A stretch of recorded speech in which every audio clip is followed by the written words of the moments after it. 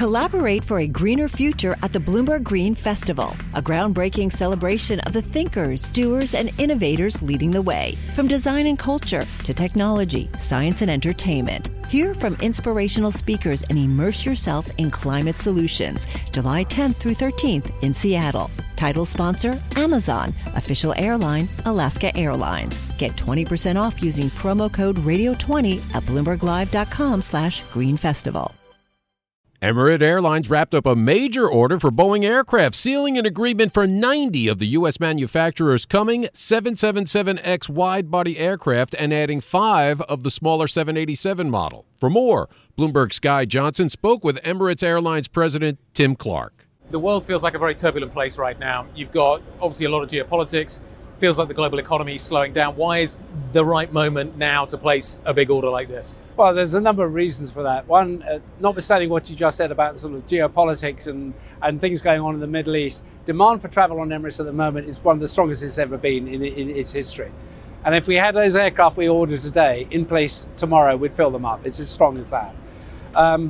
So the reason we bought these was, one, to replace some of the old 777s and eventually the 380s, and also expand the network. So we have 90 extra 777s. We've increased the order on the 787s by 35, so yep, up to 35. So we'll have 245 Boeings on order coming in.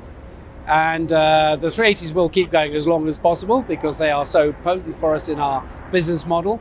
And the 350s start being delivered next year, 50 of those. So that'll allow us to manage out the old fleet, expand the network, yep, and do all the things that we plan to do, notwithstanding the current situation. Because if we are driven by short-termism, we'd never buy any aircraft. We have to take the view that things are going to be good in the future, that demand will restore itself, and there will always be bumps in the road, but in the end, we'll manage those. We were anticipating that we would see a large Airbus order here as well. What's holding that up? Well, look, we've been looking at more 350s. I think we've still got to get over the last jump for the commercial terms of this, and we have to get through some of the engine issues that exist at the moment. Hopefully, they'll go away in the future.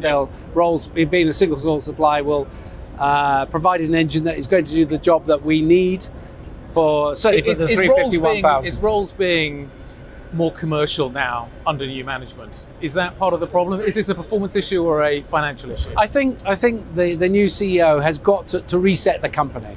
I think they and he's doing that. And of course, perhaps the aggression of the old days, which probably wasn't doing them much good in terms of the support and the engines themselves. Yep. He's trying to reset that, get that onto a commercial footing as far as Rolls-Royce is concerned and its shareholders.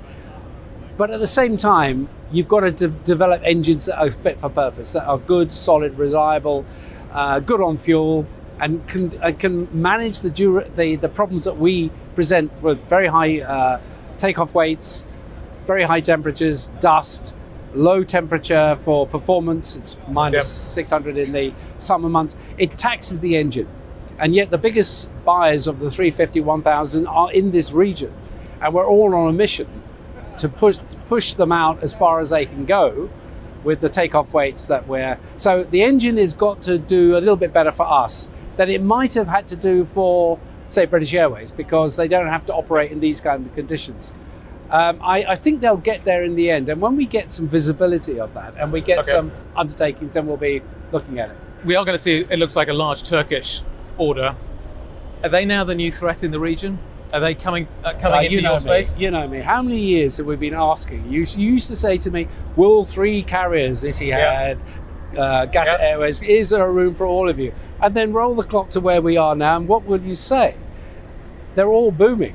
Qatar went from whatever it was to 200 plus, 250. Etihad, went ahead and then it shrunk, and now it's growing back again. Emirates has continued to do that. 3 large carriers.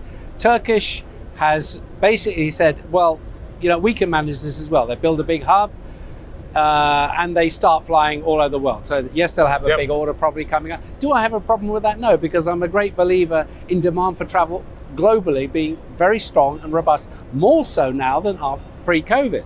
This is the paradox which gets everybody off-sided. More people are traveling more often and paying higher fares, and still they keep coming at us. So, and don't forget, you're in the part of the world, the Middle East, where Saudi Arabia's got like a $2.5 trillion spend plan. Yep. You've got a lot of economic activity in the UAE and the other states. So it's sucking in labor, it's sucking in investment and everything else. It's a really good place to do business now. So in answer to the question, whether it be Riyadh Air coming along or Neom or whoever it was, bring it on. It's not one of those things that's going to faze me.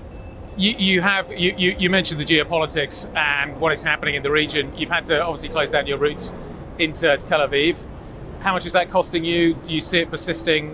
What do you see the landscape looking like? Well, I look, in terms of what we had 3 flights a day going in there, 3 777s going in there. They were full and they were very high yielding, and a lot of the Israeli traffic went through the hub, through Dubai and onto other parts of the world. We've lost all of that.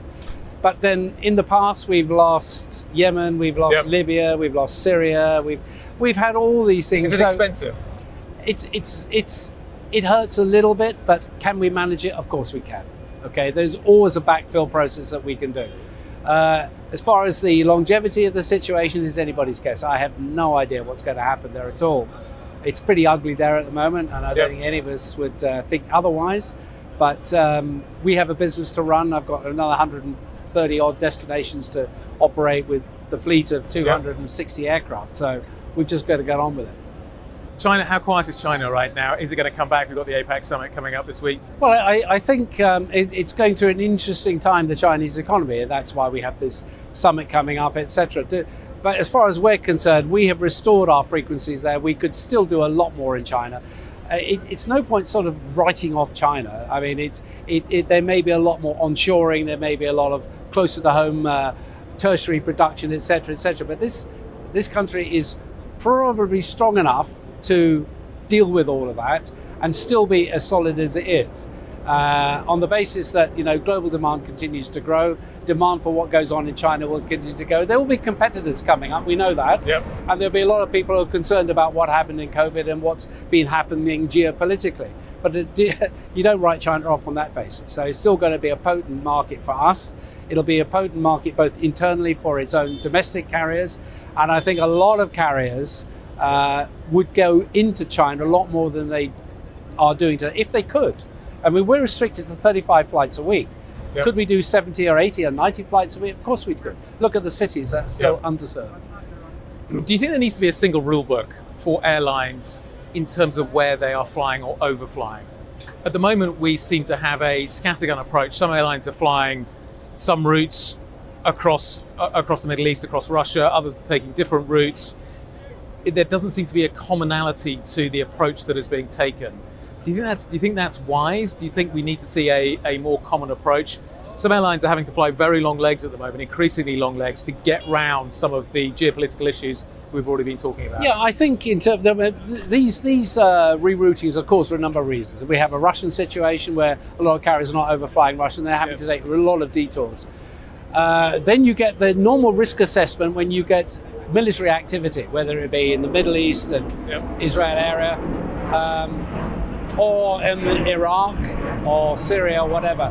And each of the carriers, we talk a lot to each other, and we make our own risk assessments of what's likely to happen in those areas, and that's monitored by the minute. Actually, we've got a whole team of people that look at the routings of the aircraft, looking at the volatility on the ground if there is some, and making the adjustments we do. But always, this risk assessment is driven by no risks in terms of the aircraft and its passengers and crew.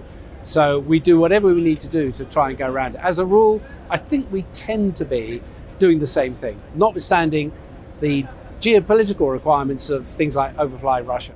That was Emirates Airlines President Tim Clark speaking with Bloomberg's Guy Johnson. Collaborate for a greener future at the Bloomberg Green Festival, a groundbreaking celebration of the thinkers, doers, and innovators leading the way. From design and culture to technology, science, and entertainment. Hear from inspirational speakers and immerse yourself in climate solutions. July 10th through 13th in Seattle. Title sponsor, Amazon. Official airline, Alaska Airlines. Get 20% off using promo code radio20 at BloombergLive.com/Green Festival.